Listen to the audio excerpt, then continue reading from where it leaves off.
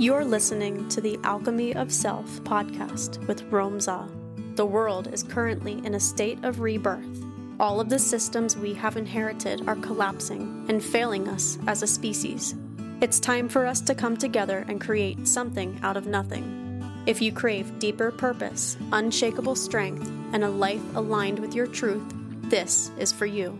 This is for you if you are curious and not afraid to ask questions. This podcast is for those searching for their purpose and those ready to step into their full potential. For lovers of truth and those ready for masculine medicine. This podcast is an adventure that gives voice to a journey of healing, discovery, and embodiment. We'll challenge the old narratives we inherited and forge a new path.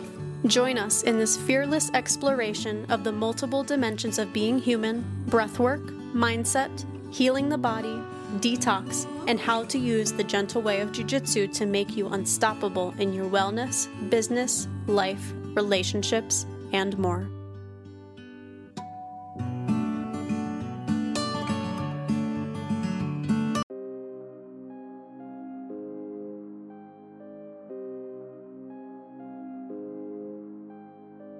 Our deepest fear is not that we are inadequate. Our deepest fear is that we are powerful beyond measure. It is our light, not our darkness, that most frightens us. We ask ourselves, who am I to be brilliant, gorgeous, talented, fabulous? Actually, who are you not to be? You are a child of God. Your playing small does not serve the world. There is nothing enlightened about shrinking so that other people won't feel insecure around you. We are all meant to shine, as children do. We were born to make manifest the glory of God that is within us. It is not just in some of us, it's in everyone. And as we let our own light shine, we unconsciously give people permission to do the same. As we are liberated from our own fear, our presence automatically liberates others.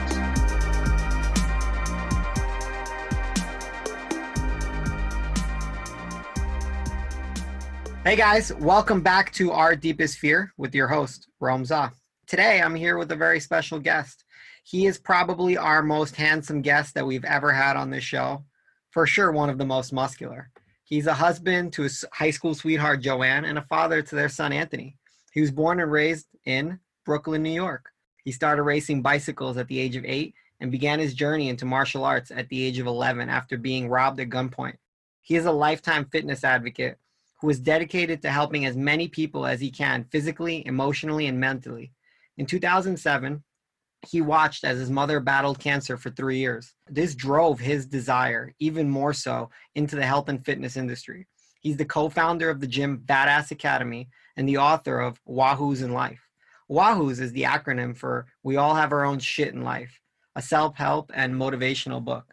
Anthony truly believes his success is attributed to strict discipline all around, which keeps him consistent, drives his passion for all that he does, and fuels his fight inside to become the best version of himself. Anthony always says, if I can be good for me, I can be good for, first and foremost, my family and everyone else around me. So welcome to the show, Anthony Esposito. Thank you, Rome. I appreciate the intro and the love, and of course for having me on today. It means a lot. Thank you so much. What kind of martial arts did you start with? So I started off with Taekwondo. So when I was robbed at 11 years old, the next day my mom's like, you're going into karate. That's it. And I've never left. I love it. Where was it in Brooklyn that you got robbed at gunpoint? So I was going to school, to McKinley Junior High School, and I would walk through McKinley Park. Some of the kids would hang out, play basketball, or, do some whatever junior high school kids did. And one of the kids that I went to school with, he said, oh, come here for a second. I want to talk to you. I said, sure. What's up? He asked me about some girl that he was dating because I went to elementary school with her. So as we're speaking about it, some other guy came over and asked us if we wanted to sell drugs. So we said no, of course. He goes in his bag. He's like, let me show you. He pulls out a gun and sticks it in my face. So he said, run your shit. I said, run my shit? What? I wasn't even sure what he was speaking about. And then obviously he was robbing us, but more or less me because it was a setup. So that's how that happened. Fuck, bro. I've been part of so many of those in my life. It's like growing up in Brooklyn, it's almost like I wouldn't say an everyday thing, but it could be a monthly thing that I agree. It might not be something that you're directly associated with, but one of your buddies gets fucking robbed or like one of their buddies. You just hear about it. Totally. Oh, you got $1? And that's where it starts. You know what I mean? Yes. That's the fucking snowballs. That's the snowball. So you grew up in, where'd you go to high school? I went to Fort Hamilton High School, right where we played handball. Where you spanked me in handball? Yeah, pretty much. Bro, you know what's crazy is like I don't know people outside of like New York that even know what handball is. Really? It's just like an East Coast prison thing. Maybe or just in LA. I know they in LA. Yeah, they play anywhere in LA where there's sure. prisons. Anywhere where there's a lot of prisons, bro, people play fucking handball. I think you're right. What were you like as a kid growing up? So growing up, very wild in a daring way. You know, if there was a flight of stairs to jump on my bicycle, I was going down the flight of stairs. If someone said I couldn't ride up that flight of stairs, I was riding my bike up. You know, we were, as kids growing up, the bicycle was the car, right? We lived on them, whether it was manhunt, whether it was bike tag, whether it was transportation, it was everything. So for me, it was really, some basketball, a lot of handball, martial arts, and it was a lot of work too, in a sense that, physical work. My mother, she was a drill sergeant, so she kept us so like to a schedule that it wouldn't give us room to fuck up. You know what I'm saying? Or to make more mistakes than what we already made. So I was at the bicycle store, working every single day right after school. There was no ifs, ands, or buts about it. She cracked that whip and that's it. We ran. I love it. What kind of bike did you have growing up? Had a Harrow growing up. Me too. I had a Harrow Revo, bro. Harrow Revo. Wow. I had a Harrow Edge. I'll tell you another story. So from the age of 10 years old to 18, I delivered newspapers, right? Every morning, 5 a.m., deliver newspapers. I was delivering my last newspaper one day, and this person wanted it in the mailbox. So I'm walking up the 2 flights of stairs. It was like 4 stairs and then a flight to get to the mailbox. I put the paper in the mailbox. As I turn around, some guy jumps on my bike and takes off with it. I didn't get another good bike for about 2 years. I'm telling you, I was scarred. Bro, yeah. I don't know anybody that didn't get their bike stolen growing up. Oh, it was bad. And then when we were growing up too, there were kids, whenever we would be riding our bikes, if there was a person riding their friend on pegs, we knew we had to ride faster because that person. I was just about to say that, yes. We're like a huge group of dudes where half would be on pegs, half would be on the bike. Yes. And you know what they were all out to do. Yes. Especially when you would drive by the projects, bro. Like, that it is very possible that you're going to be walking back home. But, like, sometimes you need to get to Garrettson Beach, and there's no other way to get there. Yeah. We used to ride underneath the Manhattan Bridge. There used to be the banks, right? So skaters, rollerbladers, and bikers used to be there. So we would ride our bikes down 4th Avenue. Sunset was fine. But then when we got to Red Hook and then down by the Barclays Center, which is not what it looks like today, we had to reserve our energy because we had to pedal our asses off to get through those areas because they were pretty rough. Yeah, for sure. I mean, things have changed so much, man. Like, it's crazy. Like, you have to, like, reserve your energy, tuck your chain. Like, you know what I mean? Mm-hmm. Like, focus. Yeah. That was the life of growing up as like a poor white boy in Brooklyn. Yes. Or like lower middle class, whatever. So you're growing up, your family, like, what did your parents do? So my dad, my parents were divorced since I'm 5, and my mom, she worked a couple different jobs, and one of them being she worked at a bicycle store. This man named Peter Esposito happened to have the same last name as me, no relation at all. He was a very nice gentleman. Unfortunately, he died of cancer some years later. But my mother purchased that business from him, and I grew up in that business. So that's how I wound up being in that industry for some time. Yeah. Is that how you met Doc?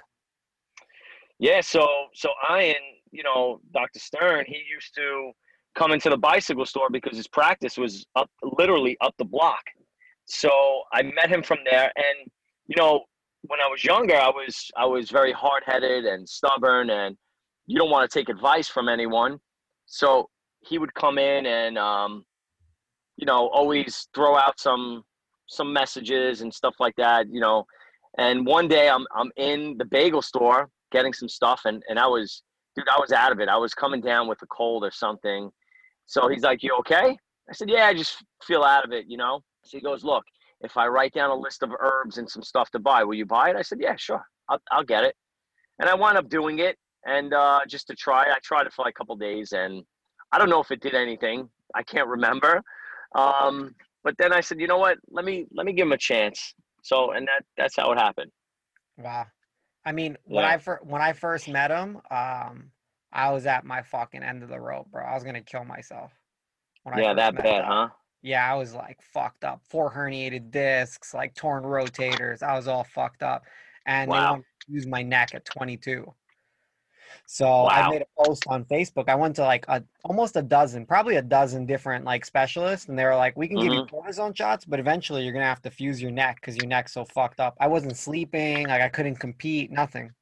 And then Mm-hmm. I made a post on Facebook, and this girl, Kari, that used to work in the thing, Yeah, yeah, rollerblades. yeah, she was like, "My boss can help you. Like he said he'll put you back together." And I was Yeah, like, "Fuck it, I'm gonna try it." And I went there, and I was going there like 3-4 times a week at a certain I point. believe it. But 3 months later, like, I mean, he's one of the reasons why I opened up my academy, why I dropped out of school. I was going to ask you that on how you started the Hero Jiu-Jitsu, right? What's the exact name again? Well, it was Hero Academy, but I actually had an Hero. academy in Brooklyn too. Oh, really? That's how I met Doc. Like I was all fucked up from competing in New York. Well, like all those states and shit. And then Yeah. he put me back together, and I was in nursing school at the time. Actually, I was in pre-med, and then I pivoted to nursing school. And I was like, this fucking sucks. I don't want to wipe people's asses. And I Yeah. kept telling him, I was like, man, I just want to like teach. And because I was so injured, I couldn't compete at that point. So I started teaching, and it blew up. Like it blew up. And it didn't even blow up because I was like so great at jiu-jitsu. Like I was pretty good, but like people remember me from back in the day when I used to scrap, and they were like, oh, I want to learn how to do that. Like, cause I was always confident. Like I was small, but I would fuck dudes up. And like, Yeah. even if I would take my licks, like they would remember me. Like there was Yeah. nobody Yeah. that I've ever scrapped with that doesn't remember me. And it was just like eventually, like little by little, and I was like, fuck, like I'm making $5,000 a month cash right now. Like I won't be able to do that in nursing my first year. And I started telling Doc, and he's one of the first people that believed in me. And I opened up an academy. Eventually I talked him into coming to train, bro. And I swear to God, on the first day of training, he tore all of his rib cartilage on one side. The first fucking day, he couldn't adjust. He was like, his rib would pop when he would do the adjustment. That's Crazy. awesome. Yeah, It's a he's good incredible, story. man. So when Yeah, you were he's young, go ahead. no, go ahead. Sorry, bro. No, he's incredible. He's gifted. I say it, he's a gifted, passionate healer. Yeah, 100%. That's Exactly that. He's a healer. yeah. And Mm-hmm. he's humble, and he's full of Yeah. humility, and he's like he's like one of the kindest people I've ever met in my life, if not the kindest person I've ever met. He Like is. And you know what? Meeting him for the first time, being from Brooklyn, somebody might say, no, this guy's bullshit. He's not for real. But if you're from Brooklyn and really have been through the ringer and back, you could be able to really say, okay, you know what? Nah, this guy is for real. Because Yeah. he is, He's the real deal. I mean, honestly, like I've traveled all over the world, and I get work done everywhere I go just to like compare them to Doc. And I Right. swear, like I haven't met one practitioner in anything that comes close to what he can do with his hands and like just his energy. When I come in there, Agreed. I already feel better. Like he doesn't Agreed. even have to touch me. I just feel better. Agreed. Totally. Yeah, I mean, Doc for president. And Yeah, like, totally. you for vice president, bro. I'll take VP. Stand next to that man's side all day. I'll do For it. sure, bro. I'll hold his junk if I need to, bro. What did you want to be when you were growing up? Um, I had no clue, and I didn't figure out what I wanted to be until maybe around 30, 31 years old. And that was after having the gym open for about a year or so. And that's when I figured out this is what I want to do. Because first of all, I owned a bicycle store, I owned a jewelry store. I was hustling, selling cars, motorcycles, dirt bikes, watches, because it was easy in Brooklyn, before social media got tremendous, right? And I'm sure you could relate to this growing up over here. It was all right, you went out, I would go out and I would Friday, during the day Friday, I would take my motorcycle. I would go down to the Diamond District. I'd spend X amount of dollars, get X amount of watches. I'd come back. By Sunday, they were gone. Friday and Saturday night, I'd see people out and they were gone. And just being around, that's how you did it. Social media wasn't like, I have this for sale, come and get it. So they didn't have such a wide variety to choose from, right? For So sure. I was doing that, and I tell Jose one day. Jose's one of my best friends. I think you met him. He and I own a gym together. I tell him, I say, listen, why don't we teach boot camp in the park, right? And I was training outdoors in the park on the bars before it really blew up and got popular. And he's like, yeah. I said, yeah, let's do it. He said, let's do it for free. And my response was, I'm like, yeah. He's like, yeah. So that's what we did. We had 4 people, and then it multiplied to like, I think 40 people by the end of the summer. We went through the winter. By the following summer, we had about 130 to 150 people per class in the park Wow. for free. And him and I, he's trained martial arts since he's young too as well, which when I was 17, 18, I wound up transferring to train under him, which is Iron Octopus. It's 8 different styles, which I still do currently to this very day. So we always wanted to open up a dojo, and here we are. We opened up a gym, and the rest is history. And there was a point in my life at around 30, 31 years old. I was married. I had my son Anthony, and I said, this is what I want to do. I'm able to impact people's lives on a daily basis.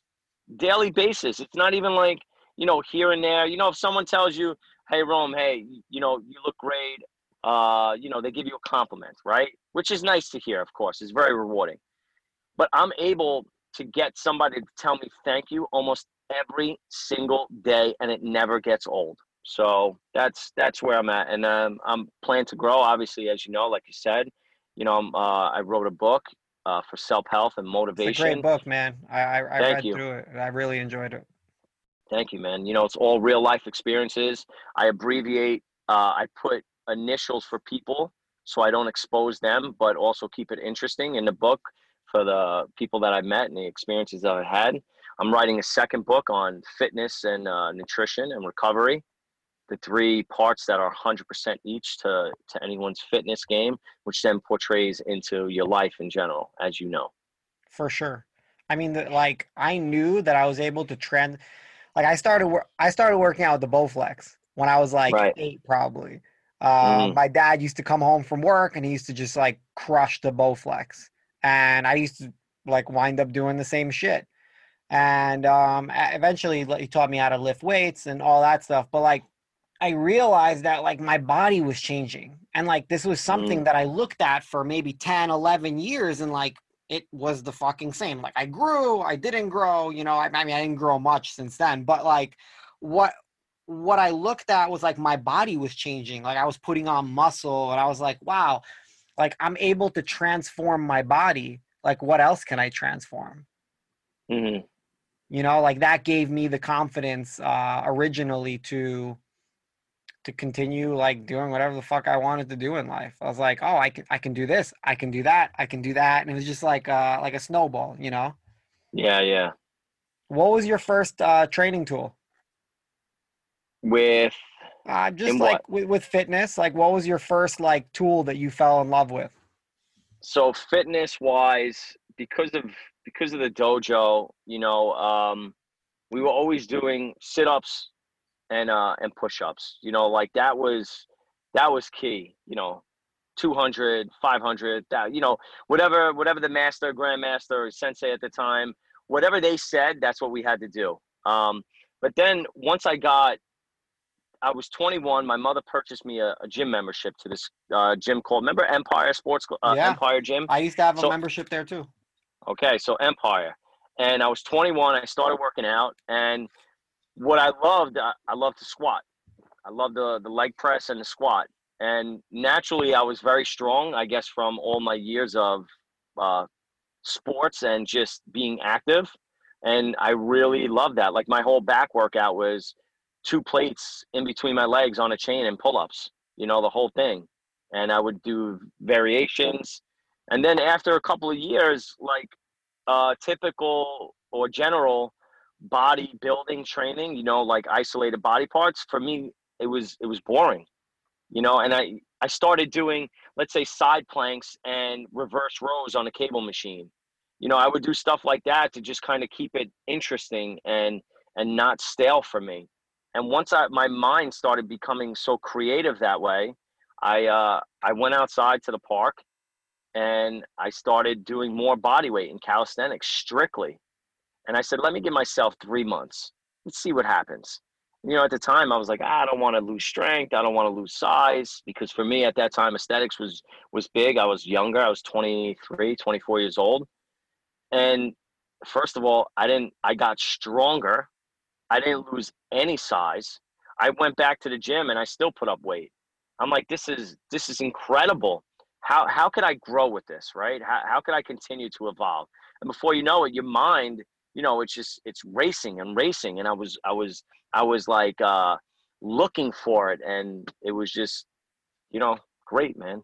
I'll tell you though, It's an art. battle, yeah, battle ropes though is one of my favorite tools to use. Battle ropes is probably my favorite, and I have over 100 and change exercises for battle ropes. Wow.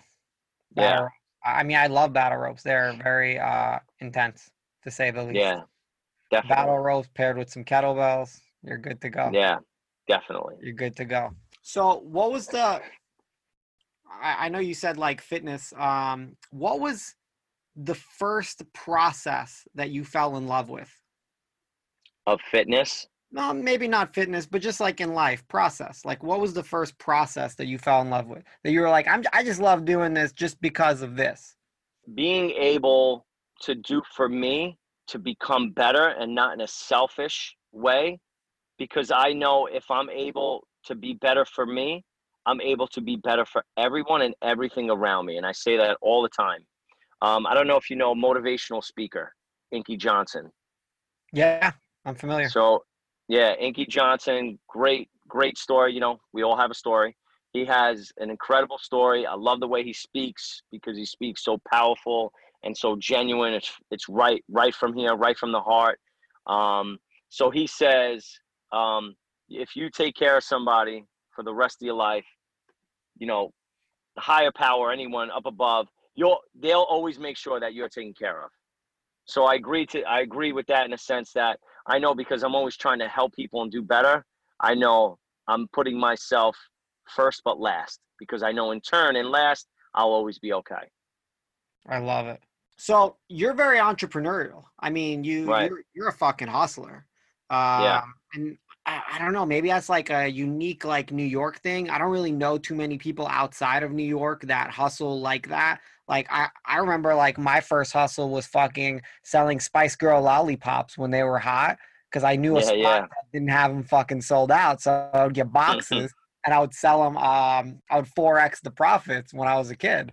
They were a Yeah. quarter. Yeah. I would sell them for $1. I'll tell you what, though, in junior high school, there was this place, believe it or not, 2 blocks away from the gym where we have it now, and they used to sell gold-plated jewelry. So I used to go there and buy the fake necklaces and sell it for double in junior high school. I And love it. it was kind of easy because, you know, they knew that it was fake and everything like that, but they wanted something and looked cool, and everything back then was flash. And this was in junior high school. I So love I it, bro. I started I started very young. Yeah. Yeah, for sure. I mean, fuck. I mean, I started selling weed when I was 11. Right. So that was junior high school. I think that was like fifth or sixth grade, like around about junior high Yes. school. Yes. So at a certain point, like I mean, when you're 11, it's hard to get weed because like who are you like like what person in their right mind is Yeah, gonna yeah. sell you weed, you know? But I Yeah. had a few sources. But at a certain point, people were like, I was the go-to guy in my junior high school for weed. And the thing is, I went to a fucking I was in like a gifted and talented program in Huddy. I went to Right. Huddy, like SIG program, and at a certain point, I didn't have weed, so I started selling oregano. But I wouldn't sell it in a bag. I would sell it rolled up already. I would roll up J's and sell them to people. And I feel bad. I felt bad. No, I probably didn't feel any remorse for a really long time, because they would still get high because it was in their head. Like people told me, they're Yeah, like, yeah. "Oh, that weed that you gave this girl got her really high," and I was like, "That shit was oregano. Like she was not." Uh, So what did you progress into after the chains? so from there, I started working at my mother's father started a jewelry business in the exchange in Manhattan years ago.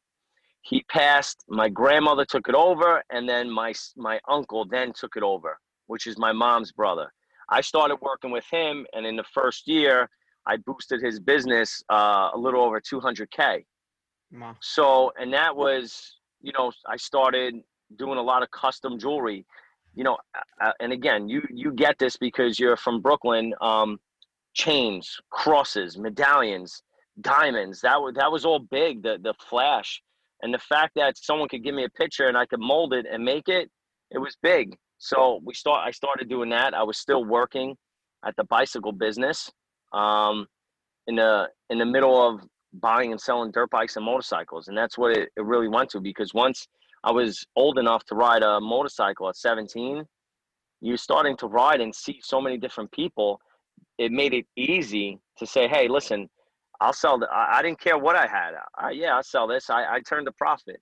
I buy another one, sell this. I had backup.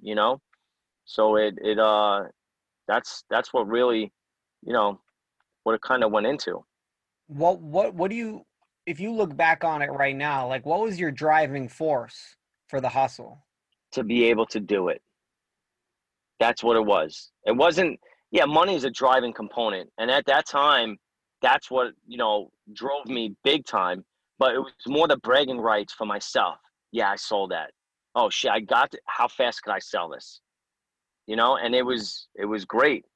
Um, I'll tell how about this? So I'm a big sneakerhead, right? I love sneakers. So I was getting engaged. I had to buy a home and all this other stuff. I had close to 300 pairs of sneakers. Um, I had two cars, dirt bike. I had all my toys and material stuff. I wound up selling to get a shitload of money, and you don't realize what you have. And I was like, how fast could I do this? And I just wound up selling everything. You I know, love it. What kind of sneakers? Like J's and Dunks?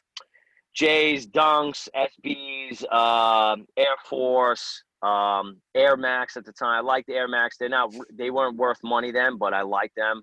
You know, Which Air Max, so 95s or I 90s? like the 95s, 90s. I like too. The Then they changed the 2000s were 95s okay. a little. Yeah. So Yeah, for sure. My favorite sneaker growing up, I grew up super poor, bro. Like I couldn't afford those kind of sneakers. Plus I had a little foot, so I couldn't like get all the fucking bubbles. I could only yeah, get the yeah. one bubble in the back. But the Pippins, uh, I love yes, I yes, love the Pippins. And then when I grew up and I was able to afford it, I went to the store and put them on and I was like, I can't wear this shit. They're fucking huge. Like they're enormous. They look like fucking like space boots. How the fuck am yeah. I gonna wear these? But I still hold it deep in my heart that I really enjoyed the Pippins so much. Nice.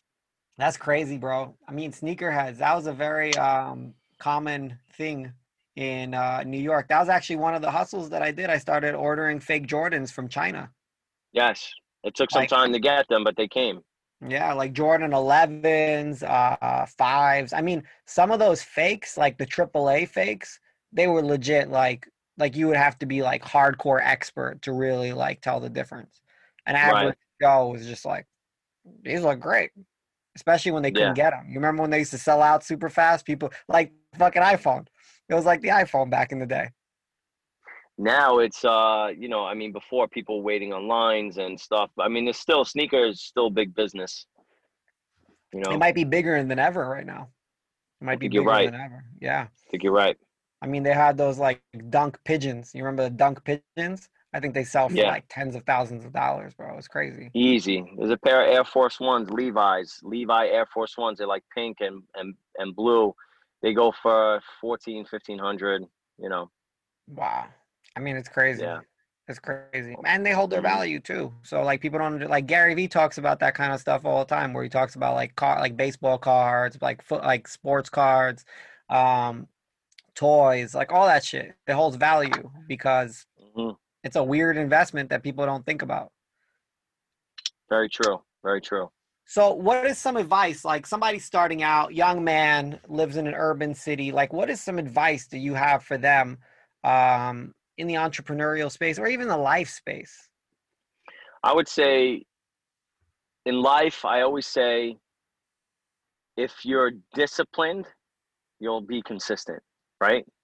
Because it's on those days, those moments that you don't feel like doing anything, and if you don't, that's where the discipline doesn't kick in to allow you to be consistent, right?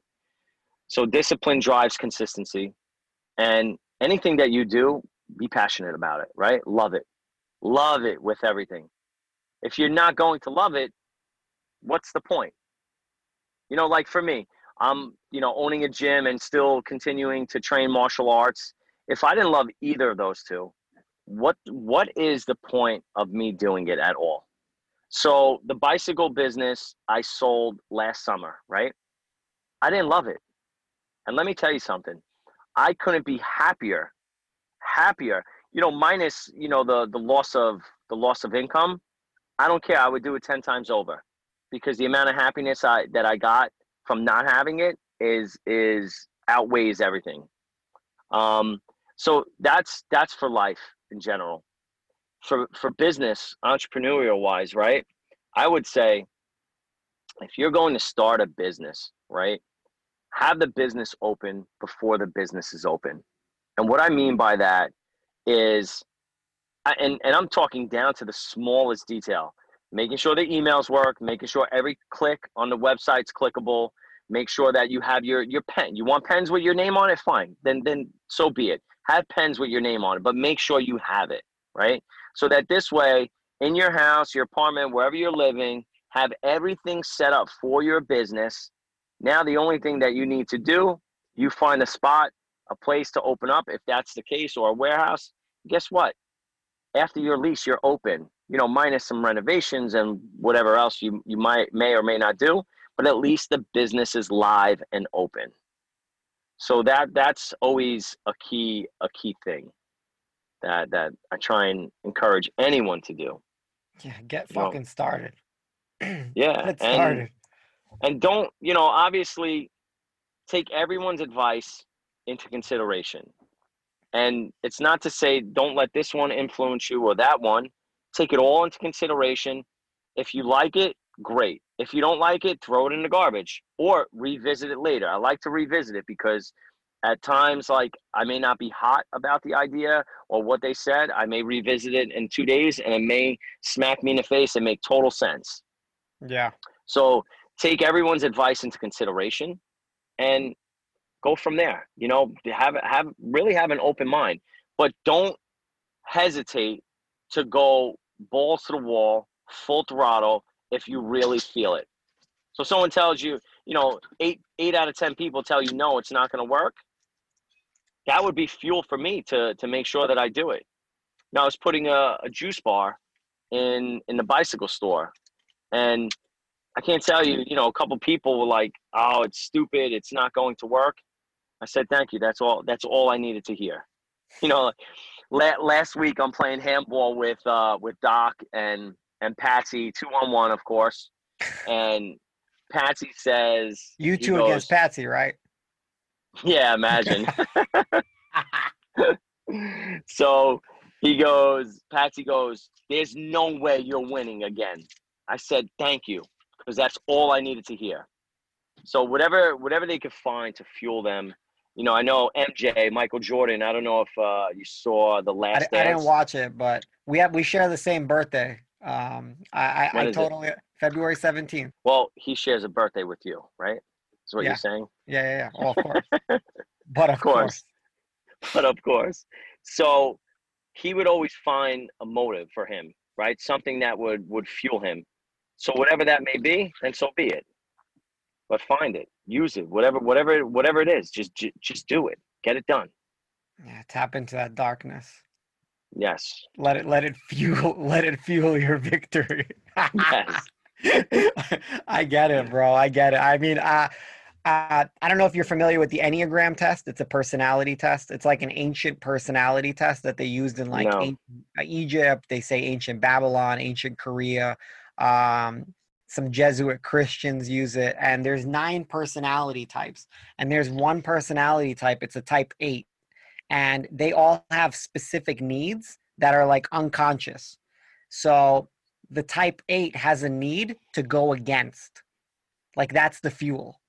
Yes. Martin Luther King, Stephen Hawking, like crazy, Albert Einstein, like game changers. I wouldn't be surprised if you are a very extreme 8 as well. I am too. I'm not too far off. I'll say that at the very least. I smell something. I Yeah, smell yeah. something, bro. But it's intense. All right. So, what are the top 3 mistakes that you see some of your students making, or some of the people in your life that they're making, and not just like everybody makes mistakes, but like Yeah. what are the mistakes that they're making over and over and over again, where it becomes a habit?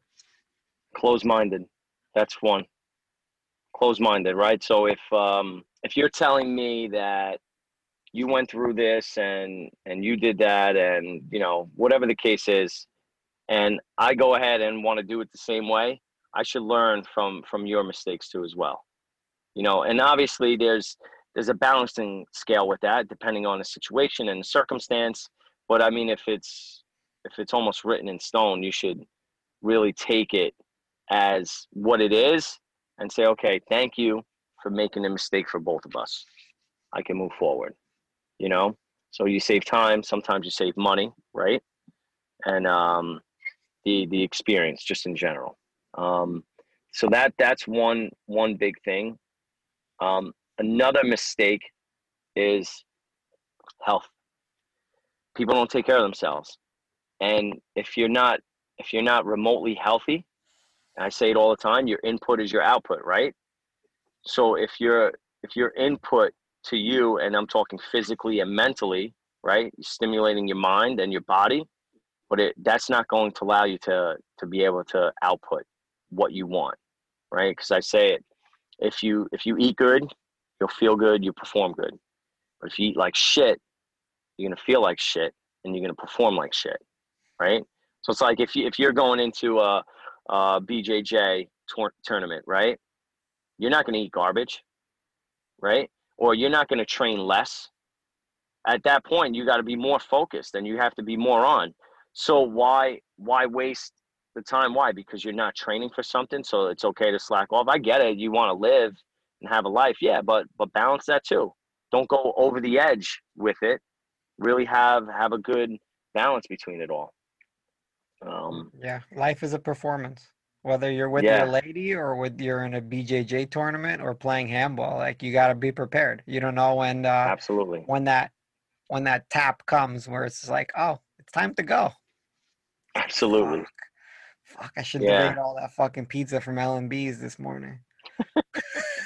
L&B, great pizza. Great fucking yeah. So pizza. those would be like the 2 biggest things that I could really put my finger on and say it right away.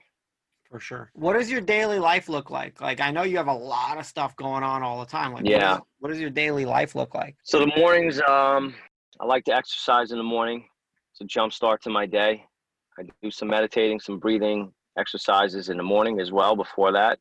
I like to drink a tall glass of warm water with some pink Himalayan salt and a half a lemon squeezed in it, just to jumpstart my system, right? That starts my morning with the workout.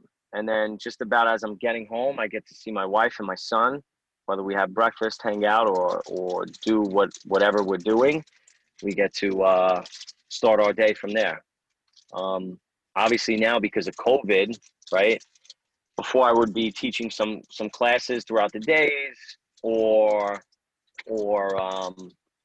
training some clients, and I'm doing a little bit of it now. It was just more then, but even so, it's still a part of my day. I love it.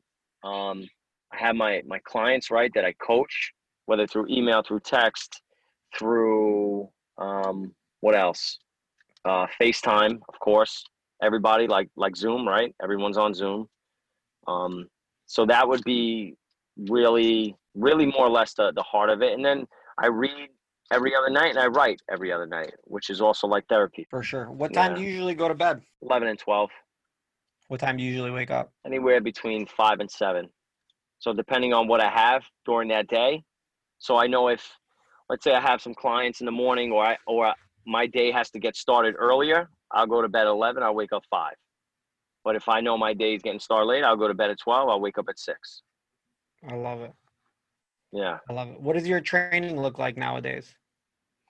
So training, I make sure, the two most important things that I feel is your core, right? And your legs, right? Your foundation. Those are your two parts of your body that help you perform with every other thing that's going on. So I like to make sure I get 1 day of legs, 1 day of full abs, and then throughout the rest of the week, I'm doing a lot of body weight, a lot of high intensity training, sleds, AstroTurf, monkey bars, rings, kettlebells, sledgehammers, a lot of burpees, of course. And within all of that, I'm always doing some type of legs and some type of abs. So like, let's say you're doing your chest, right? So you're hitting your shoulders slightly, you're hitting your arms slightly. So when you're doing separated body parts, right, you're able to hit other parts of your body. So years ago, I said, why not hit legs and abs all the time in a different way that you don't do it on the days that you just focus on it, because it's part of your foundation. Yeah, they start to recover a lot faster, for sure. The legs and exactly. abs, for sure. What does your food intake nowadays look like? As far as calorie wise, or just in general? Just in general, like, do you eat any specific diet, or? No, I don't follow. I don't really feel, I don't believe in like diet, or in a sense, like I don't label it that way. It just would be my lifestyle, my eating: chicken, fish, vegetables, fruits, protein, good fats. And I'm eating all day, 6, 7 meals a day, depending on how it goes. I like to have 3 meals, 3 snacks. Sometimes it goes into 4 snacks, 3 meals every 2.5 to 3 hours. And in between, so let's say breakfast, snack, lunch, snack, dinner, snack. I love it. So I love it. Yeah. What are you doing nowadays for leisure? One of the biggest things that I do is, my wife and my son. That's what really keeps me motivated in probably every single way that you could probably think of. Like, let's say, whether we're going to apple picking, or we're going blueberry picking, or we're going to this park, or whatever the case is. So, a lot of that is fun. Obviously, playing handball with Ian is always fun. My wife played basketball for college, and my son plays. We coach one of his teams. He plays on 2 different teams, so we play that a lot. I teach my son how to work out. I teach him some martial arts too, as well, when he's not giving me a hard time to learn. But we do that as well. So that's the thing with kids. That's the thing with sheltered kids. They they don't feel like they need to learn martial arts because like they don't have the experiences that we had growing up. Because like, Yeah. there's a quote actually that I think about. It's like hard times make strong men make weak men make hard times make strong men, and it becomes like this cycle. And it's such a weird balancing act because as fathers, we want to give our kids what we didn't have, but Yes. what we didn't have made us who we are. So it's like this weird like game almost that it's like trying to figure out like how do I make this work? How do I I make know. without the trauma? How do I make this work Yes. without the trauma? Yes. Yes. Yes. Very true. But Wow. you know what? I like the martial arts aspect just because of the discipline that's involved, and more so for the confidence, right? And there's always someone better, not bigger, because it doesn't matter. There's big people, there's small people, doesn't matter, right? And now, and you know it. We're, how tall are you, Rome? Like 5'4" maybe? 5'4", and you've rolled with how many great people and Some of the best in the conquered. world ever. Right, exactly. Whether you learn lessons, whether you taught lessons with it, it goes without saying. So the confidence that it gives you, right, and that I still carry with me is amazing, because that's where it's at. So I want my son and my wife to be able to walk with and feel that much better than the average, right? Yeah. So if we're even walking around, like my head is on a swivel, and not because we teach the self-defense, or it's just I'm aware. I'm not paranoid. I'm just aware of my surroundings and everything going on. Yeah. I'm not scared. I'm aware. Those are different things. Like It's a I big know difference, what right? could happen, and I know I'm prepared for a lot of things that could happen. Maybe not everything, but a lot of things that could happen.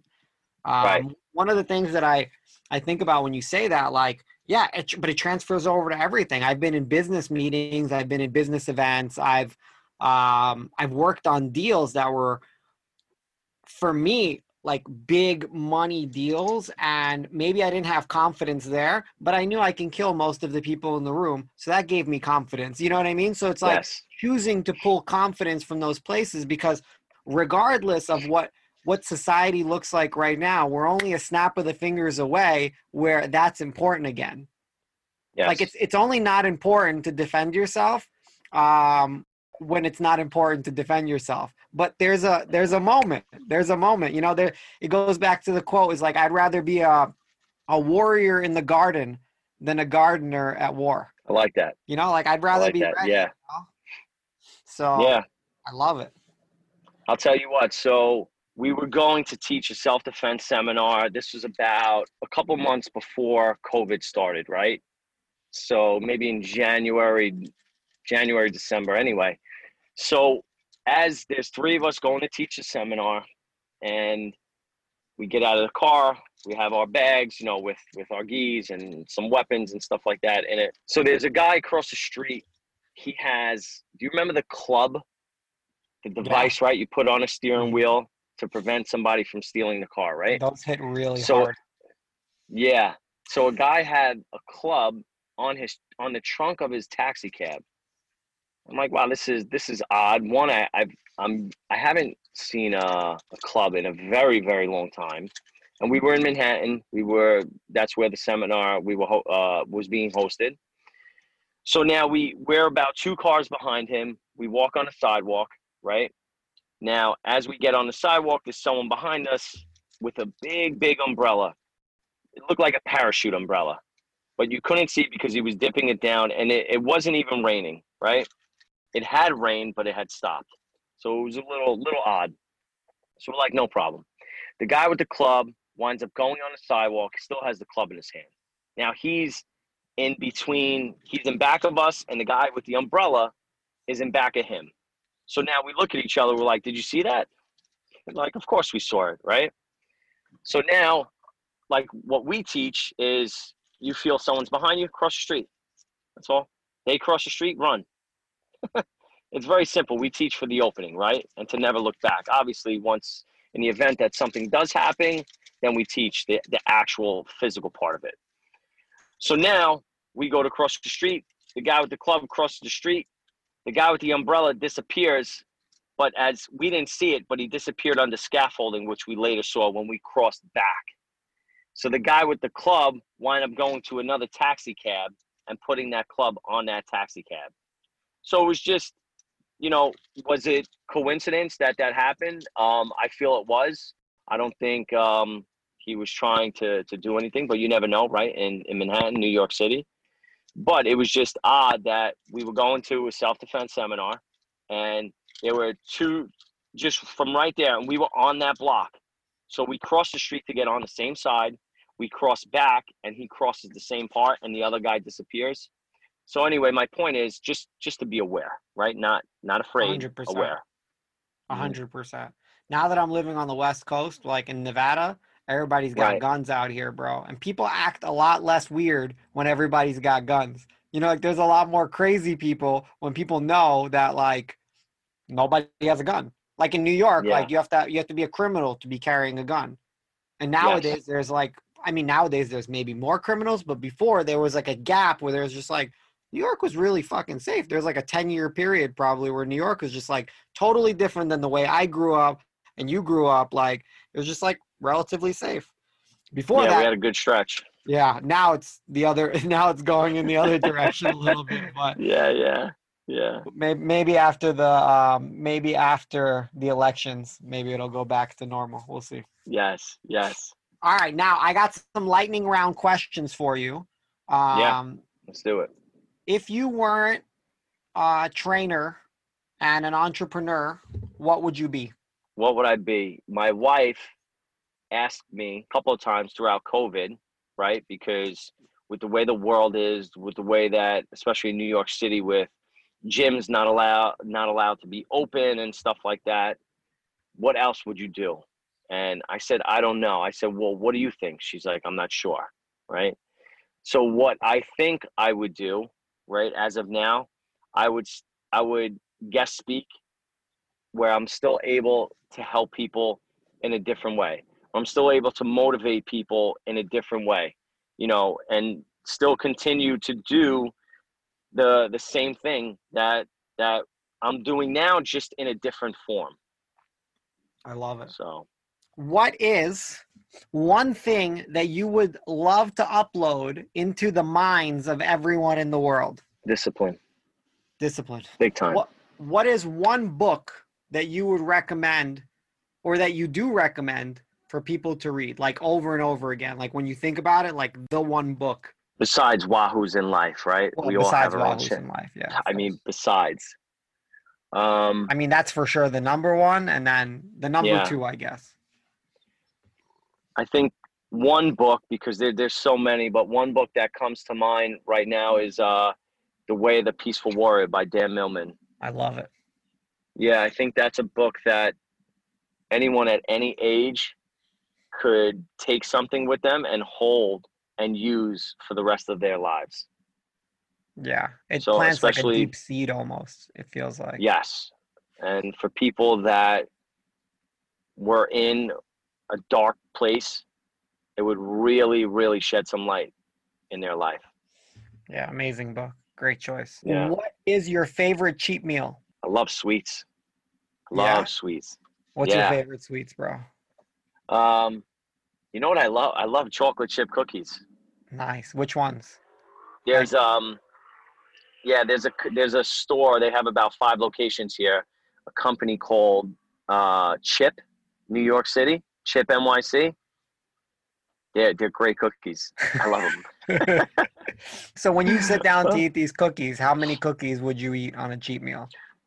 Besides the fact that they're probably around the size of a softball, I could easily have 5 or 6. I love it, bro. Before I get home. That's just a car ride home. I love it, bro. What a savage. Yes. I love pancakes too. Pancakes are big. My son makes them too, which is awesome. We taught him years ago. Wow. So, yeah, I've been munching on some blueberry pancakes this week, so nice. Exciting. I like my friend makes them with the fresh blueberries, so like when you're eating them, the blueberries pop in your mouth. Oh, it's awesome. It's nice. It's like those Gushers. Remember Gusher candies? Yeah. It's like a Wow, Gusher, Gushers. bro. It's like a blueberry Oh my Gusher God. pancake, bro. Gushers. What is an ice cream combination that you would invent? Are you an ice cream guy? I love ice cream too. Perfect. Love it. So what would like an ice Go cream ahead. combination that maybe you haven't seen yet that you would like love to have? Tell you what, so my friends Corey and Tommy, they opened up a place called Milk and Cream Bar. It's on Mott Street. They have a couple locations now. They've invented ice cream combined with cereal and candy. Mm. A couple, and they just did a Teenage Mutant Ninja Turtle pizza thing that was, I didn't get a chance to try it yet, but it was pretty cool combination, pretty cool company. I mean, I love them. They're great friends of mine. So anyone listening, I would really advise them to check it out.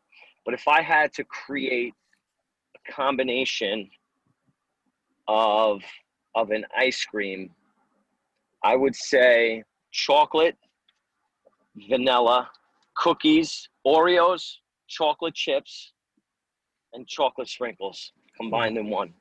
I love it. That sounds awesome. And cookie dough. Oh, of course. How can you forget the cookie dough, bro? If you Yeah. were food, what type of food? What food would you be? If I was a food, what type of food I would be? That's a tough one. What's the most handsome food that you can come up with? So an all-around hunk type of food is what you're saying. Yeah, for sure. Like a bruschel. I would say a piece of chicken. It's light, it's lean, moves when it has to move. Yeah. I love it. You know. Simple. Yeah. Yeah, simple. Would it be seasoned with anything or just or like bodybuilder style, like just warm? Just warm, yeah, all warm. Warm. It's protein. Where's my protein? Brown rice and chicken, bro. All right. So if you were an animal, what kind of animal would you be? If I was an animal, I like the way that a tiger is, just because of its ability to jump, hunt, and really stay away in a sense. But the agility of a tiger is what is attractive for me, in a sense. It's I would say athletic ability, right? You know, or they remind me more of a lioness, but a lioness is not as agile as a tiger in my eyes. For sure. So I love it. All right. yeah. Now, this is the pre-frame. You're dying. Yeah. You are dying. What is your Right. last meal? My last meal, Yeah. whatever I would have for dinner that day, Oh, simple. because I would stay on schedule. I love it. You know, I would still give hope to myself that it's still going to be fine, and I'll still make it through. I love it. Last experience, and with who? My wife and my son, What would you do? laying in bed, watching a movie. Which That's movie? Joanne's favorite place in the whole world. Us three laying down together. What movie?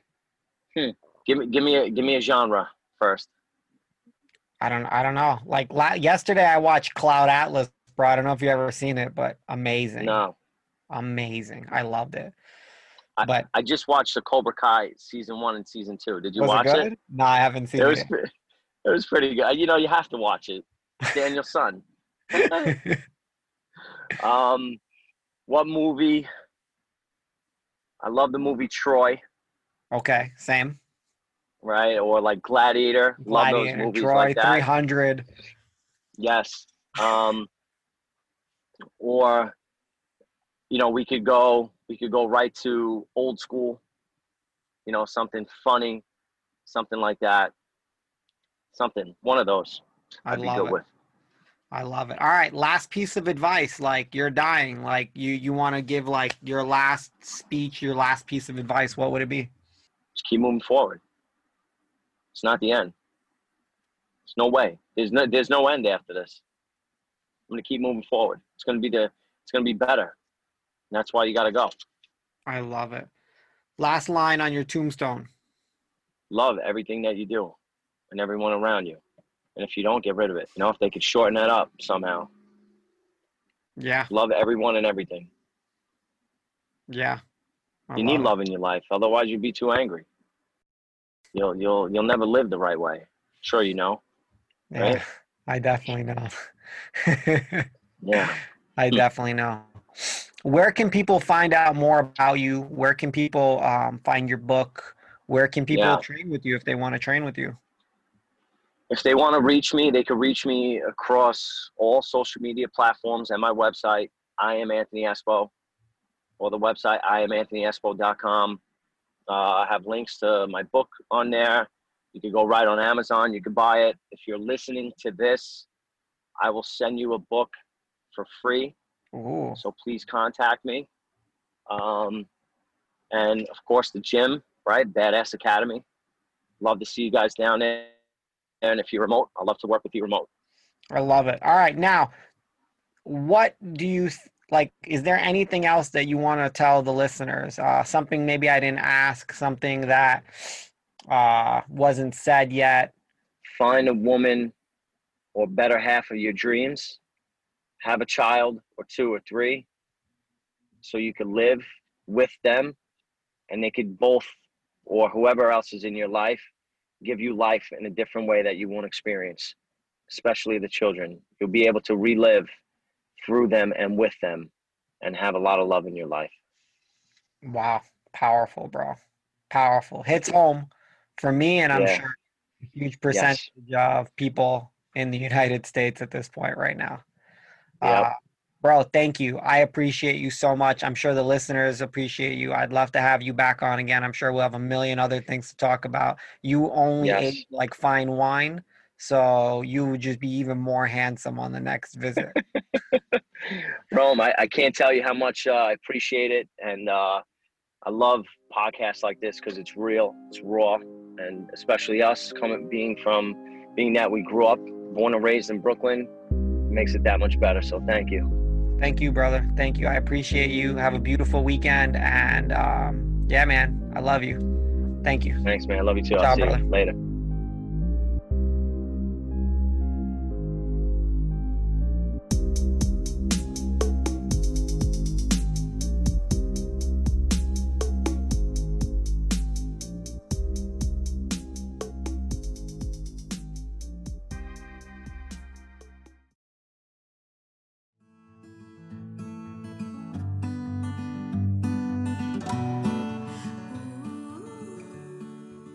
Thank you for listening to the Alchemy of Self podcast. If you resonate with our message, please show us some love by hitting the subscribe button and giving us a like. You can also visit our website at www.romza.com to continue your journey of self-discovery and keep up with our latest offerings. With love and harmony from all of us at the Alchemy of Self podcast.